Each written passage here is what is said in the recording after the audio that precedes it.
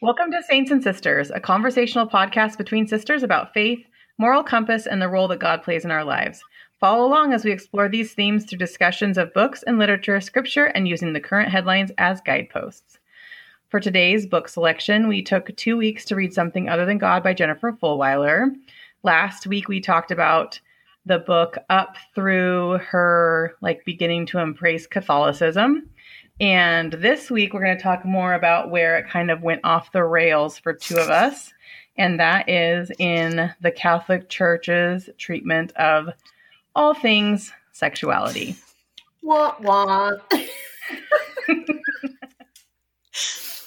So we also want to acknowledge that this is Pride Month and that we are sensitive to the issues of sexuality and identity and choice, but we also wanted to be able to have an open discussion with our resident catechism specialist who understands these things better from a Catholic point of view, because this is where I feel like that we aren't sure that the Catholic faith will ever align with what we believe. Terrific. So, you know how when you get together with friends or family, there's certain topics that you never talk about. And one of them is always abortion because it's so loaded and tension filled. And it seems like it intersects with so many other values and beliefs. And so, first of all, I just appreciate having this conversation. Second of all, that's where, Sarah, you were mentioning, where did the book go off the rails? And I feel like for me, being pro-choice has been something that I believe deeply in a woman's right to choose. And I feel like this book was a good example of when the pro-life movement or people who have a pro-life stance use sort of the worst possible scenario that happens in 1% of cases as a scare tactic or as a sensational tactic, of why you should be pro-life. And so I always feel like that stalls the conversation or ends the conversation because it doesn't give us, I feel like it doesn't invite conversation. I don't know if that makes sense, but I feel like Fulwiler did that. She kind of used that sensational, the partial birth abortion example. Yeah. As soon as she said that she had walked into the office and her husband was watching a video of something and he was like, "I'm going to throw up." I was like, what is she talking about? And then she started talking about it. And I was like, you've got to be kidding me. She went from in 2 pages, she went from, I'm never not going to be pro-choice to railing about the worst case scenario.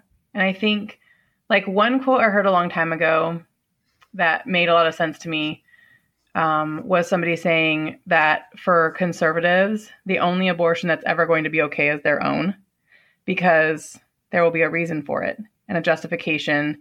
And I think that before we even go any further on the abortion topic, it is offensive to me that it's always reduced down to being pro-choice as being pro-abortion, because really it's being pro having an array of education and tools at your disposal across all race and class borders that will make you be able to truly have a choice about your reproductive life. And that includes having contraceptives available. It includes having comprehensive sex ed in public schools so that people have education about sex and sexuality from the beginning so they can make informed choices. And also, obviously, the huge issue of social justice in having access to funds for proper health care, because I don't know, this could be a whole 800 episodes to talk about, but it comes down to the fact I know that there is a history of racism in all aspects of advocacy and activism, because it's not like doing the vote. They weren't advocating for Black women to have the vote also. So there's all of that. But I feel like from that point forward in the book, when she was saying basically that she went from being pro-choice to all of a sudden she was staunchly pro-life, in all cases, you should have the baby. And also, you should not be having sex unless you are trying to have a baby, which I thought was interesting because she got pregnant unexpectedly like 4 times in the book. She kept being like, well, here we are. I guess I'm not sure how that happened, but I'm super good at natural planning. I'm like, no, you're not. You're not. Like, because we have a sister who is really good at it. So we know it can be a legitimate family planning tool if you actually plan it, right, Mandy? I mean, no, I'm being serious. Like, it did seem like she didn't actually ever plan it, but she said she's using family planning. I saw Mandy with her head down taking notes. I know. Amanda's like, oh my God, they are going to hell. But I guess to articulate why we're going to hell. I know, but I guess I didn't quite finish. Like, it's not just a choice for them to be like, well, I can't raise this baby right now, so I'll have it, because mortality rates for African American mothers or Black mothers is higher in this country because they don't have adequate access to good health care. And so, but I think that, and this is an area where I don't know the current statistics because it's not an area that I wrestle with as far as where I stand with my beliefs. But I think it would be important to look at the current statistics and see, because I would expect that there still are disparities between, like, considering who is impacted by abortion. And so looking at the perspective of, oh, there are. So like 40-something% of abortions are by Black women, and they're like 14% of the population. Right. And I think like that's 40% of ones that are recorded. Like, how many are done privately that aren't ever documented that way by rich white people who can hide that that is a part of their history? So I feel like that statistic is hard to take at just face value. So there's just so much involved in this. Like, so, and that's where I think that you have, like it said, the only one that's ever going to be okay is the one that's your own. Because you can't tell me, like, I can't even begin to think about how many abortions have been paid for on the sly by all of these conservative white politicians who are supposedly the forefront of the Christian United States, or like nuns that had to have abortions because they were raped by priests. Like, there's lots of stuff. I don't know. Yeah. Well, I know, I'm trying to think, I lost my train of thought. Oh, but I just think that we can't ignore when there's disparities, and to consider just based on knowing that the women are adversely impacted, and knowing that there's deep wounds that they have to heal through based on having an abortion. So we have to think about that bigger system of, if there are people who are being impacted, then we have to think about them. But it's also, for me, it's always been just thinking about, I really appreciate the Catholic perspective of respect for life at all stages. And so when I think about abortion, one of the things that I've thought about is, I could never look into my daughter's eyes and say, I'm pro-choice, because that would be saying to them, it was my choice, your life was in my hands. If I had chosen that I wanted to have an abortion, your life would have been over. Like, how could I say that to my girls? Because as a mother, my role... But it is true. I know.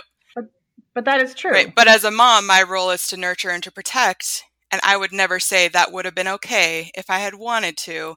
It's my choice. And if I had wanted to, I could have ended your life, because I wouldn't. And then I also think about another scenario for me that's a clincher is, when I was fairly young, I remember hearing that someone had contemplated abortion, but then didn't. And knowing that the child that was born did not have an ideal life or like ideal childhood, as far as compared to my childhood was pretty much ideal.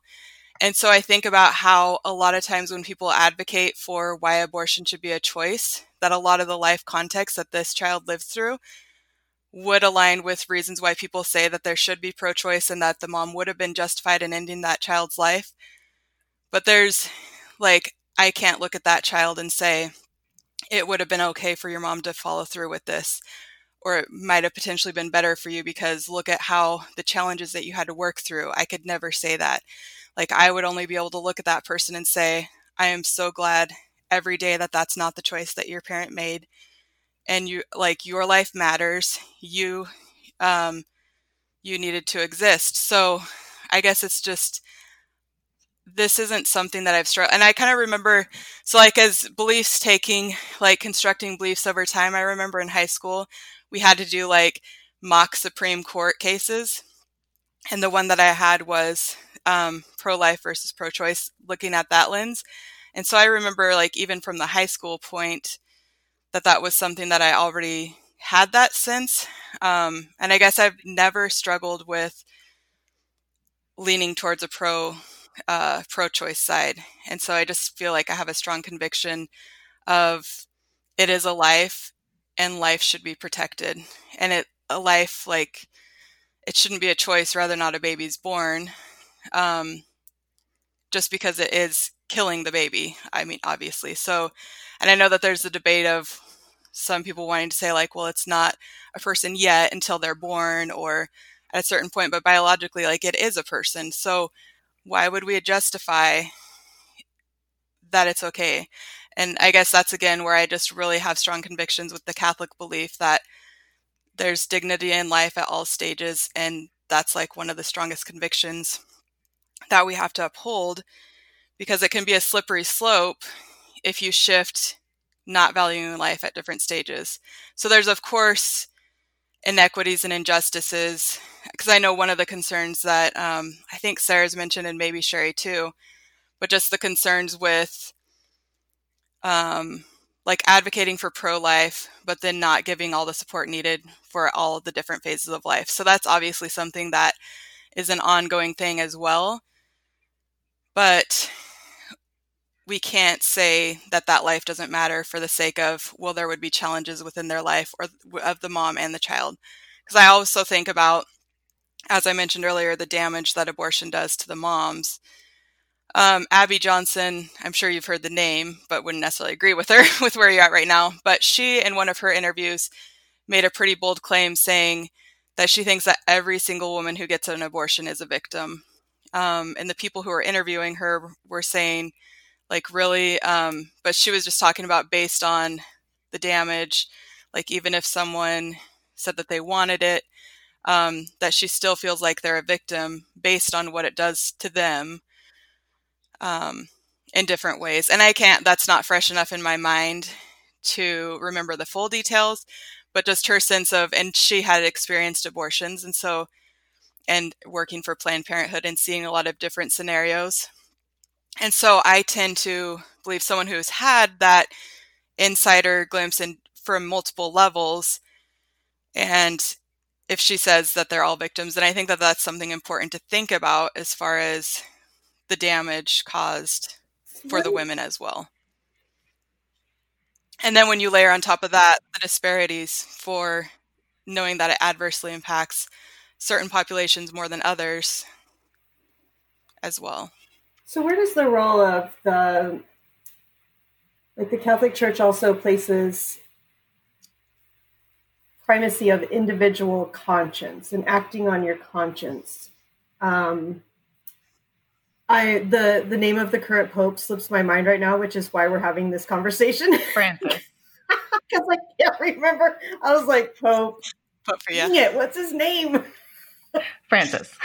So Pope Francis has, he's mentioned that idea of individual conscience as, the primary driving force, when asked questions about some of the values and morality, things like abortion.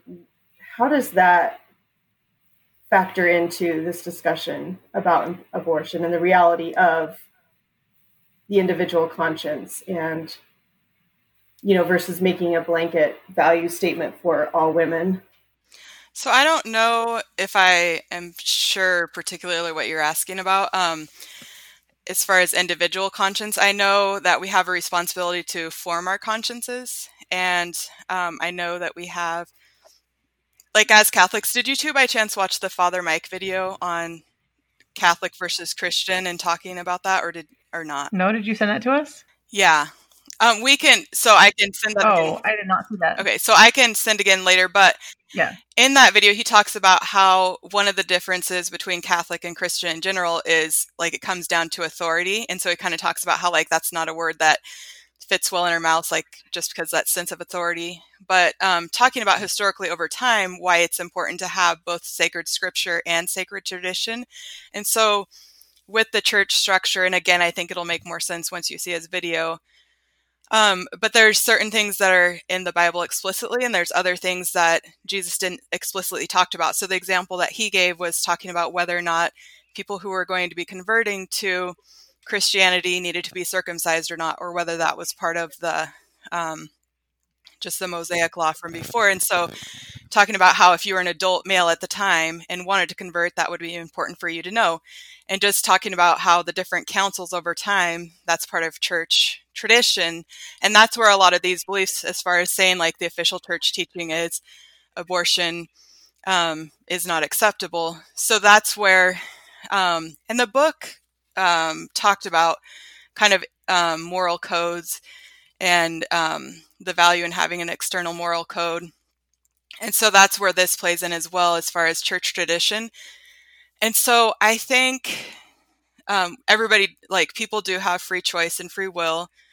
But then there's also church teachings where they do say, like, this is the official teaching.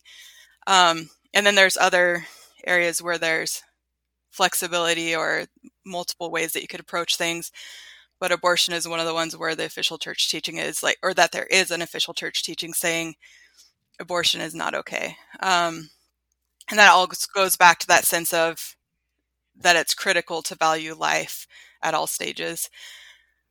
So I don't know if that answers Sherry's question, just because I don't know that I am familiar with the term that you're using, but I guess with the sense of that we need to have well-formed consciences, then that I think really links to understanding well what the church actually teaches and why, and digging deep, because often there will be aspects at the surface level that people might, like, say that they do or don't believe or agree with something that the church teaches without really fully authentically knowing what the church teaches. And so I think if you dig deep into some of the areas, you might have a sense of, okay, well, I agree with this, this, and this, but here's the points of tensions, rather than just full out saying, like, no, I don't agree with the church on this. So this was basically,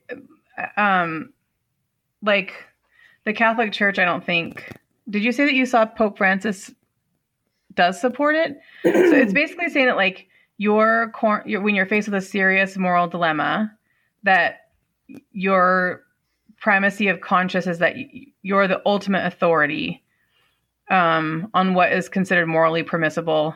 And it's the obligation of the individual to follow their conscience, even if it confronts or acts against church teaching.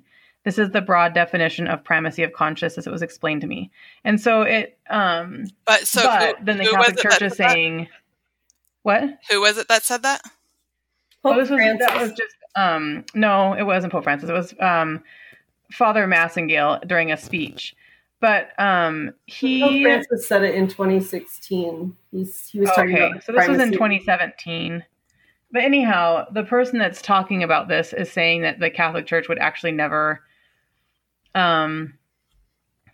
endorse that, because they feel like the church is the ultimate authority in all things. It's like the Eric Cartman of the world. Going back to what, like, I 100% agree with what you said, Amanda, that we can't ignore disparities. Like, disparities need to be focused on, and figuring out ways that we can, like, make things more equal. But I still think that by having greater access to people to be educated about their bodies, about what they feel, and then the rights they have on body autonomy, like there would probably be less abortions needed. Like if people are educated, the more people have comprehensive sex education, it's like a proportionate relationship. And I don't feel like the Catholic Church is advocating in any way for people to have a really healthy understanding of their bodies outside of the context of making babies. So if you would look deeply into St. Pope John Paul II's, he had a series of teaching called The Theology of the Body, and he actually does go very deeply into what the church teaches, and it's comprehensive. And so you two have talked before about just having babies, but it is about unitive and procreative together alongside each other. So like if somebody was focusing just on the procreative side, that wouldn't be okay from a Catholic lens either. Like unitive and procreative need to go together with every sexual act.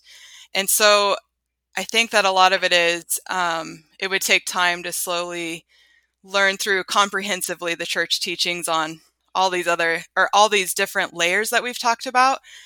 But you're saying every sexual act should be procreative.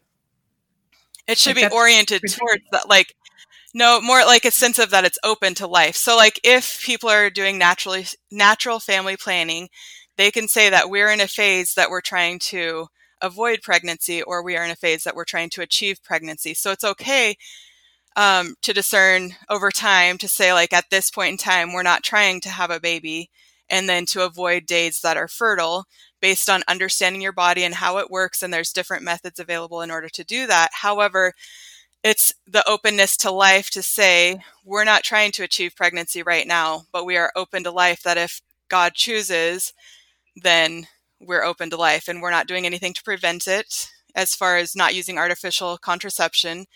And so that's where that part comes in. So like married couples can say, we're not in a phase where we're trying to get pregnant, and they're still engaging in sexual activity and intimacy, but it's still oriented towards procreative and unitive, because they're not doing anything to prevent it if that's what is going to be happening, if that makes sense.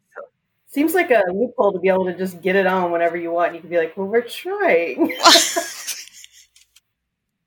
Well, I think it's the opposite loophole, and I think that it's not fair. I think that it's basically saying, well, this is the method that we're choosing to prevent it. It's not if you are like following your body's rhythms and you're not having sex on certain days, you're not open to life, because you're not just doing it randomly so that God chooses.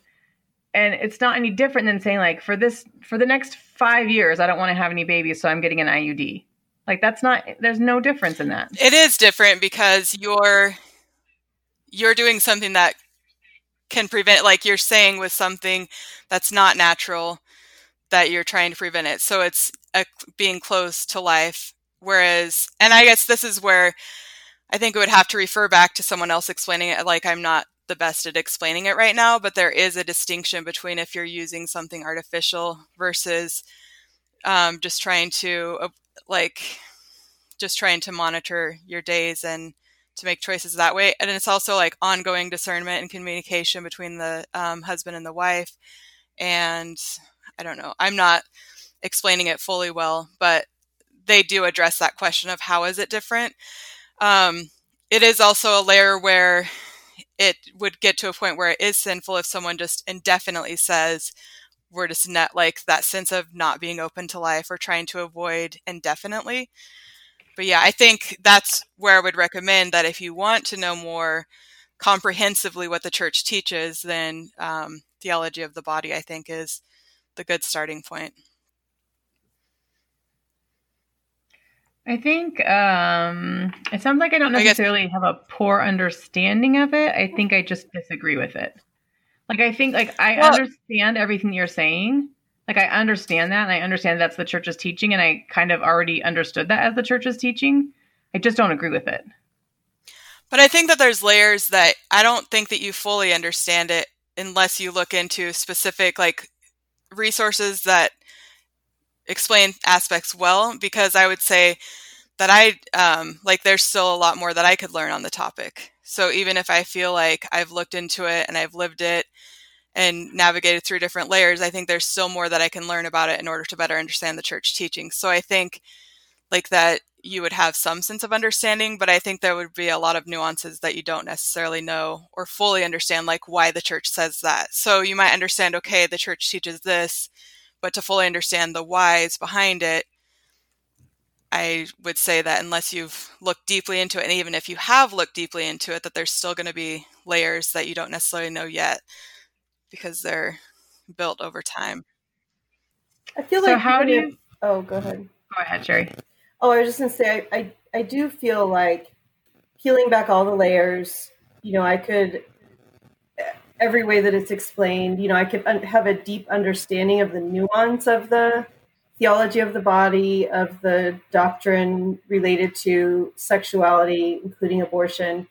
I feel like at the end of the day, it's one of those things that is core to my belief, like the autonomy over one's own body and what happens to your own body, and autonomy and making those decisions, and still being that you can still be a person of faith, but one that would support having autonomy over the body.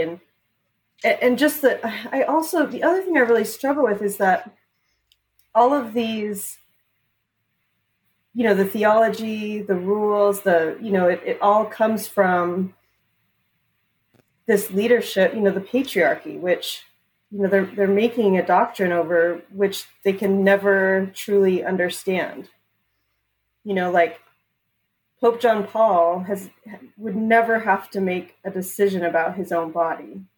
And the church certainly has a history of making, helping nuns, others get abortions when, priests when they were violating women's bodies. And I don't know. So like, if I understand all of it and I still don't agree and I still believe in the right to choose, then does that mean that I can't ever be a good Catholic?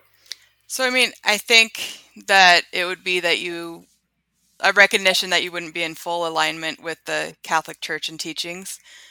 And then it would be up to kind of like talking to a spiritual director or a confessor over time, like just for guidance, I guess. Yeah, I guess. So when you feel such strong convictions about autonomy over the body, so like you would be able to look at your daughter and say, my autonomy over my own body is more important than your life. And if I wanted to make that choice, that would have been just fine. Like you can look at her and say that. Like if I didn't want you to exist. I can look at her. Yeah, I can look at her and say, your body is you are an autonomous being who should be empowered to make a choice over what happens within it and without it. And I think it's also a false equivalency to say, like, when I look at, this person and they exist, because if a person makes a choice to have an abortion, that person never comes to be. So it's like people saying, like, Beethoven's mother almost had an abortion, we would have been missing this. No, we wouldn't have been missing it because it would never have happened. But they do come to be because they're already... No, it's a false equivalency because, like, all of us, none of our pregnancies were accidents. None of them. We tried for all of our babies, all of us. All three of us. And so I wouldn't ever even have to have the conversation with my kids that, like, I had to wonder what I would do. Or, like, but there are people out there who have been forced to carry pregnancies, and they probably still wish they would have done it. And it's not fair to compare the two. Like, I want my kids to understand that I value their bodies and that they value their own bodies and that they're respectful of other people. Lots of unideal situations when people have babies and everything turns out just fine. But everybody should still have autonomy over their own body. And that's where there's a clear disagreement between our beliefs, because my girls were my girls from the moment they were conceived. They, body and soul, they were there. They existed. whether or not I had seen them yet, whether or not they had been born yet, they were them. And at that point, it would have still been, am I saying that it's okay that your life is in my hands to choose whether or not you can live or die ethically? I don't think that's okay. And I couldn't look at them and say, if I were to say that I'm pro-choice, then it would be looking at them and saying, like, if my circumstances had been this, or this, then it would have been acceptable and you didn't need to exist, So yeah, I don't see it as them coming to be when they're born. They came to be when they were conceived, and they were already a person. They were already forming. They already existed. So I think that that's something that's overlooked a lot in the pro-choice, because it is autonomy over a body shouldn't become before valuing a life. And it is a life. So, and I acknowledge. Yeah, I'm not arguing that it's not a life. I'm not arguing that at all. But I'm saying, like, it's a false equivalency, because you have never gotten pregnant on accident.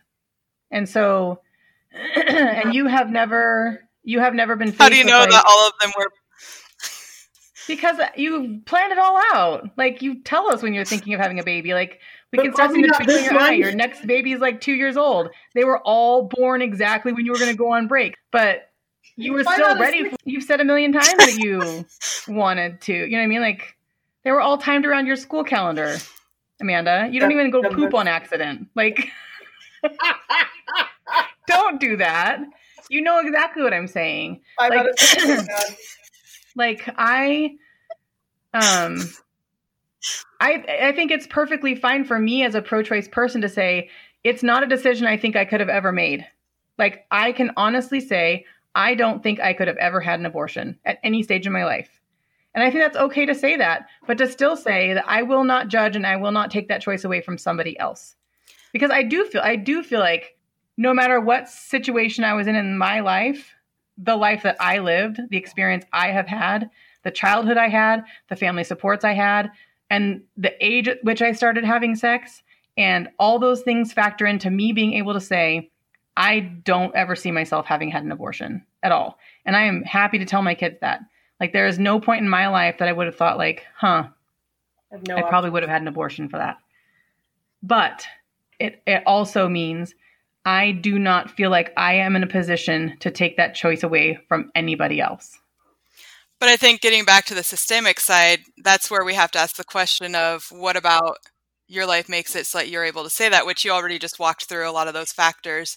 So I think that that's something that we have to think about, again, going back to not only the lives lost, but also the damage done to the women based on having an abortion and the different layers of healing that they need as a result of it. Then having to think about, and just recognizing that there are layers of being pressured to have abortions based on not having those supports in place. And then they might be more likely to then have the abortion based on not having that support system, but not necessarily something that they wanted. And then just thinking about those layers of healing that are needed as a result. So I think right. And I'm not saying it needs to be the only choice, but that's not the only choice there is. And you're right. In some people's circumstances, they feel like it is their only choice, which means that more like reproductive justice issues need to be explored.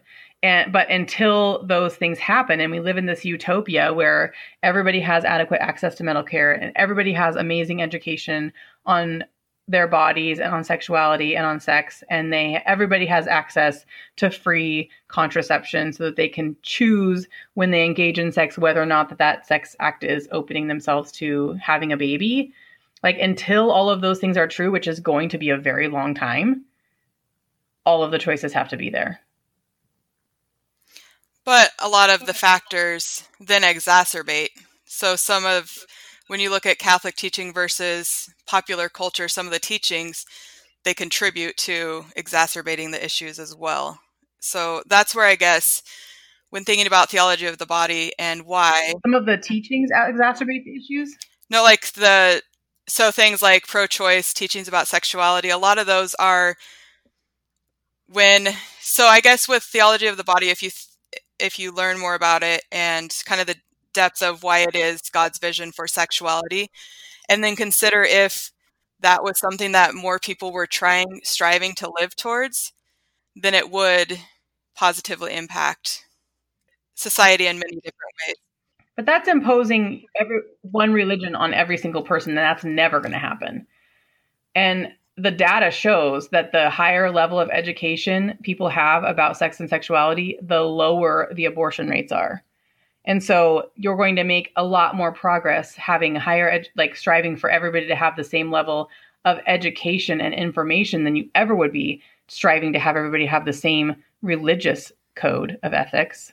I mean, entire wars are fought on religious code of ethics. Yeah, but I guess you also have to consider at what cost. So and I guess that's where, like, with the Catholic teachings and just thinking comprehensively of why they are what they are and what it can do, that there's always a cost if you're just saying to do something against the teaching.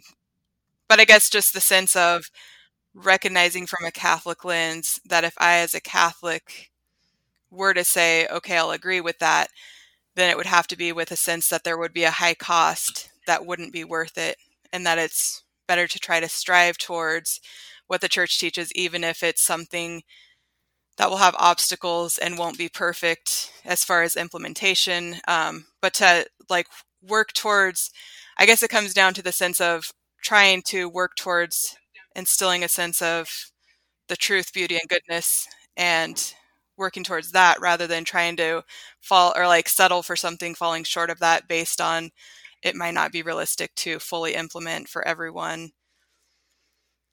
And there's always free will. So and knowing that it's faith, or religious beliefs, that there's the layer of choice and free will. So it's not like everybody in society is going to agree, but that doesn't mean that I wouldn't advocate for it or try to work towards it or try to inform so that people can make a choice. So I guess that's the sense of a moral obligation to try to help inform of the church teachings and why and the benefits. So, and that goes back to, I talked in a previous week, I can't remember when, it might have just been with you two privately, but the sense of the church defines love as willing the good of the other. So if some popular cultural teachings or beliefs are less than what would be the greatest good of the other, then morally or ethically, I wouldn't be able to advocate that. Well, there's lots of things right now that are not for the greatest good of the other. Right. So, I mean, those are all areas where people should be striving towards the greatest good of the other and thinking comprehensively, not just the quick fix or the easy solution, but what is the greatest good and how do we work towards that, even if it'll be a long, slow process with a lot of obstacles. I feel like if this were a Western, this is the moment where we would walk out into the dusty road in front of the saloon and the Good, Bad, and the Ugly theme song would play. Yeah. I think it comes down to the fact that at this point with the church's teachings, this is something that I will never align with. Yeah. Is kind of the bottom line. Well, one thing that I don't know if this is even something that I don't know if this is even something that we're going to want to publish, because I think it's too, I don't know. I think that there's part of it that it's I think we might have to just say we recorded an entire episode and then came back to it and realized that there's a lot of things that are messy and that there are just going to be some areas that we won't ever align. Because we spent 45 minutes just talking about abortion. We didn't even get to the LGBTQ. But I think part of it is it's okay if it's published because it's showing a snapshot of where everybody's at in their journeys now. Yeah. And that's why it's just fine to show that in the mess and tension. And that's why it's a discussion that no one ever wants to have, because it often we're going to say the wrong thing no matter what. I think that we're all acknowledging right now that there are humongous disparities across race and gender lines in the ability to make a fully autonomous choice, because there are social constructs that remove some choices from the picture immediately. And then from there forward, I don't know, the choices get messier. Every choice has consequences.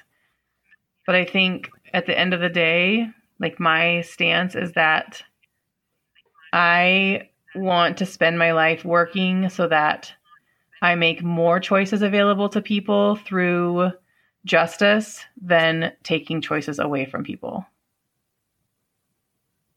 And that just might not ever align with what the Catholic Church says. Ditto. Yeah, and I've thought about, just as you've kind of talked over time, that sense of hope, of wondering about whether or not you would be able to be a practicing Catholic and whether or not this is an obstacle that would be like insurmountable or not. And I kind of think the thing that's come to my mind thinking about it is just the sense of, in the book, and Sherry brought this up in the last episode where she talked about needing to, I can't remember the exact terms, but recognizing God's goodness and needing to acknowledge that and then seek through that lens. And so I think the starting point is not necessarily these teachings, because they are hard teachings for a lot of people to navigate through, or to really even truly understand why the church believes what they do or where they're coming from, just because it doesn't seem to make sense with the strength of their convictions that they have. But I think that the more that you understand God, and in the church, the month of June is focusing on the Sacred Heart of Jesus. And so thinking about Jesus' Sacred Heart, and then he reveals the Father, so knowing Father, Son, Holy Spirit, I think the more that you try to understand God and like his goodness and his love, and then try to reconcile some of those questions, it might start to make more sense. So I would kind of recommend that with where you're at in the journey, even though it's a kind of a leap of faith of saying, okay, I feel like this tension's here and I don't know if I'll ever be able to get over it. So why would I even invest the time to try to consider this? I think that you don't want to sell yourself short, and you should at least try to invest in a relationship with God to better understand like who God is, who he wants to be in your life, what he's inviting you to. And you would hold in the same, like in the other hand, you'd be holding, okay, and here's the tensions. I don't know how to reconcile this. I don't see how this can be coming from a God that is good. Like, how could this be? And you can like hold that tension there and just continually bring it in prayer, because God doesn't force beliefs. So the church can say, here's the official teaching, but it's not, people are supposed to use their reason and their will and to form their conscience and to develop their capacity over time of beliefs. And just a sense that God wouldn't want you to just automatically say, well, I want to be a practicing Catholic, or I want to consider this, so I need to just blindly accept this. So I think that would be my recommendation, of just really trying to better know God and to consider like in a life of prayer, and to go to God with the tensions that you have over time. And I don't know if that makes sense, but again, that would be my recommendation, that it would be good to kind of like read the Gospels and see who was Jesus, how did he treat people, how did he interact with teachings that were hard, how did he treat people with compassion, but also let them know, here's what would be the greatest good for you, here's what I desire for you, how did he heal them, and then call them to invite them to make certain choices, knowing that that would bring them greater happiness, but ultimately still leaving that in their hands. So that's kind of one of the things that stood out to me. Yeah. That I think, like, I mean, have you heard of the organization Catholics for Choice? I think I sent you guys the link to that. You didn't send a link, but you mentioned it the last time. Yeah. And I think part of it is, I kind of thought through that a little bit. I didn't look into it, but I thought about the sense of when you're trying to seek and recognizing, I think that it's natural to try to find, since it was connected to a sense of hope and feeling like if you couldn't reconcile that, then maybe there wouldn't be a sense of being able to be Catholic. And so I think it's natural to try to find like, okay, well, is it compatible to be Catholic and hold these beliefs? But I think the better starting point would be to try to just look deeply into the church teaching, and again, to like lean into relationship with God and to navigate that with God. Just like from the sense of acknowledging God's goodness and trying to understand like, how could this be, with all those different layers that you're wondering, because they can say, I can't remember what you said their official name was. Catholics for Choice. But at the end of the day, yeah, so Catholics for Choice. So they can say that, but at the end of the day, they're officially against church teachings. And I remember you said that they have different rationales of how they have like links to apostolic, but that's where, and I guess that's when you brought that up the last time. That's when I thought about that Father Mike video talking about Catholic versus Christian and the authority of sacred tradition. And so that's where it kind of comes in with that there is a role of the authority of the church to help make decisions based on like knowing that there's different moral issues that come up and there will be different perspectives and needing to have guidance, and that God left that structure in place to help us navigate when there's teachings like that. So I guess, yeah, with that was kind of my thought of that. I really encourage you to first like dig deep into the church teachings, but I think it has to be alongside investing in your relationship with God, or I don't think that it will be that fruitful, because you wouldn't ever really get at the sense of God's goodness to then try to frame and understand what the church is teaching. Okay. But then also just knowing like it's not something where it's forced or automatic, or like it might be something that you always feel that tension. But what if it's just that like the structure of the hierarchy needs to change? Like what if it's just that it's not me trying to see if I can adapt the Catholic Church into what I believe, but what if it's like, is there a potential for the Catholic Church to ever change what they're dictating?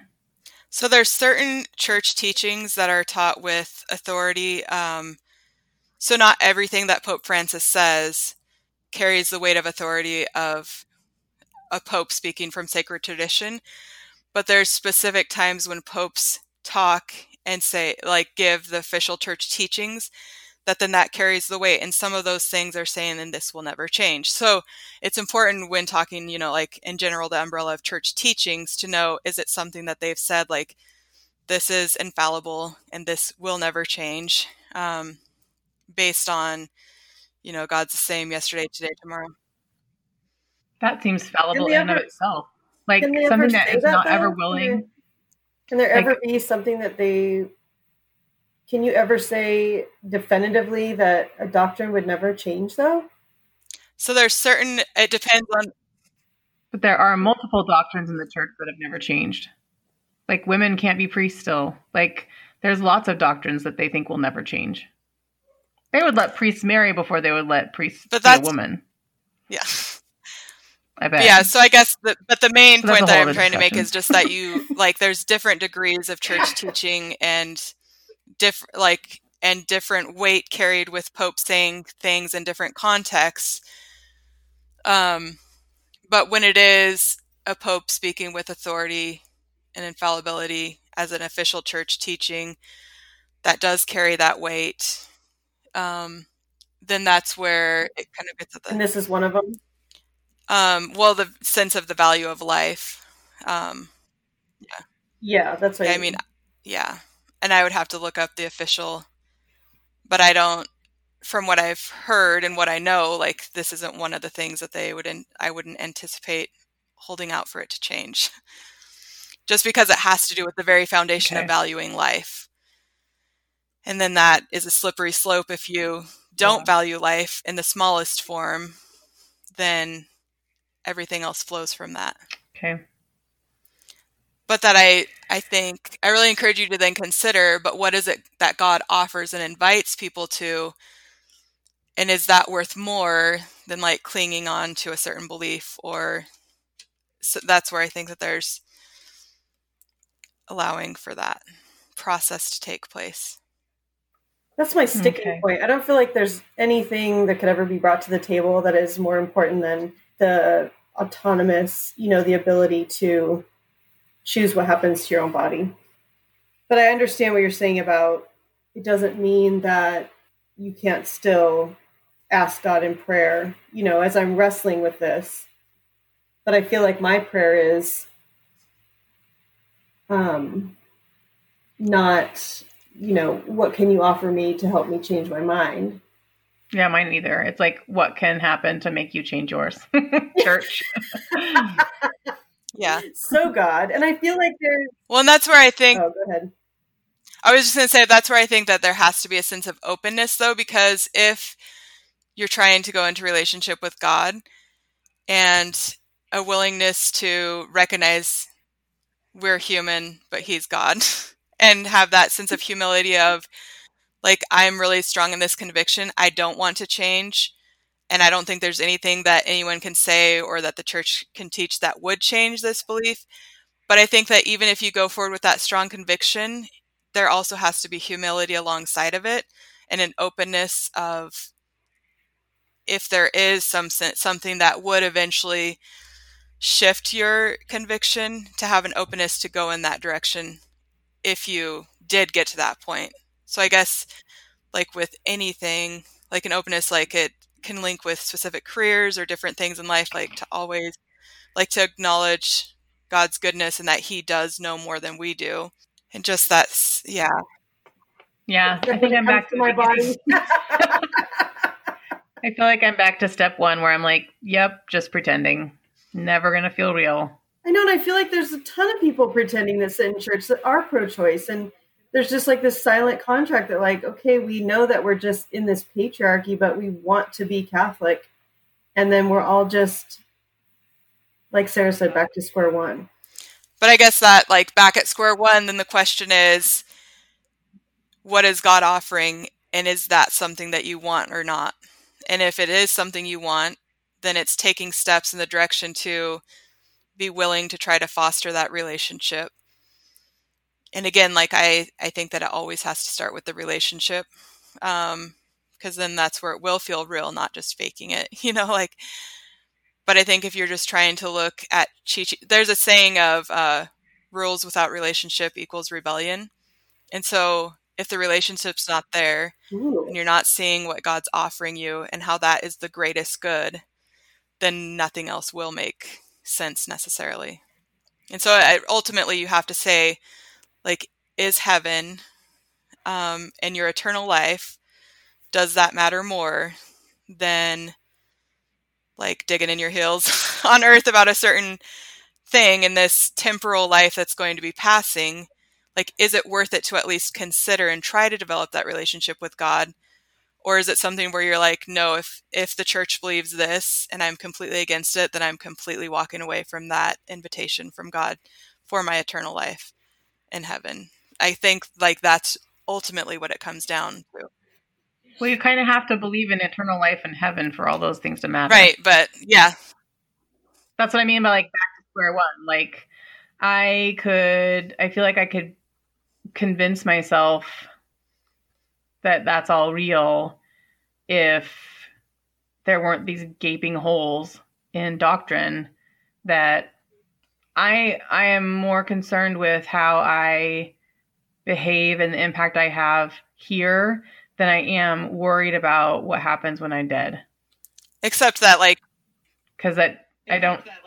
Right, except I don't that know what happens when I'm dead. I mean, it is something, like, for me, since I do believe, it does matter to me because that's eternal, and this, even though it feels like forever, like, it's not. This is just like, eventually I'll die and my life will have been this finite amount of time, like my life living on earth. But that is forever. And so I guess that's it. But that's what I mean. Like, you have to believe that part first in order to make the concessions about things that would compromise your current convictions. Right. Yeah. You know what I'm saying? Like, I feel like I am going backwards. Like, if I don't yet even know if all that stuff exists, then I don't want to compromise my convictions here in the now for something that I'm not even sure. And I know you're never going to be sure, but for something that still feels like a fairy tale to me. Part of it's not really asking you to compromise your convictions. It's about having an openness to try to start to consider. So maybe the starting point for you is, like, to pray, you know, like, is this real? If so, help me to understand it, or help me to get a sense of whether or not heaven and hell are real. And I mean, I think that would be the starting point, maybe, to try to have that sense of, is this real or not? Because if not, then I want to focus on the here and the now, you know. So thanks for tuning in as we fumbled along on this discussion that I know is hard for a lot of people to talk about. And next time we will be discussing the book Rediscover Catholicism, A Spiritual Guide to Living with Passion and Purpose by Matthew Kelly, and it was written in 2002.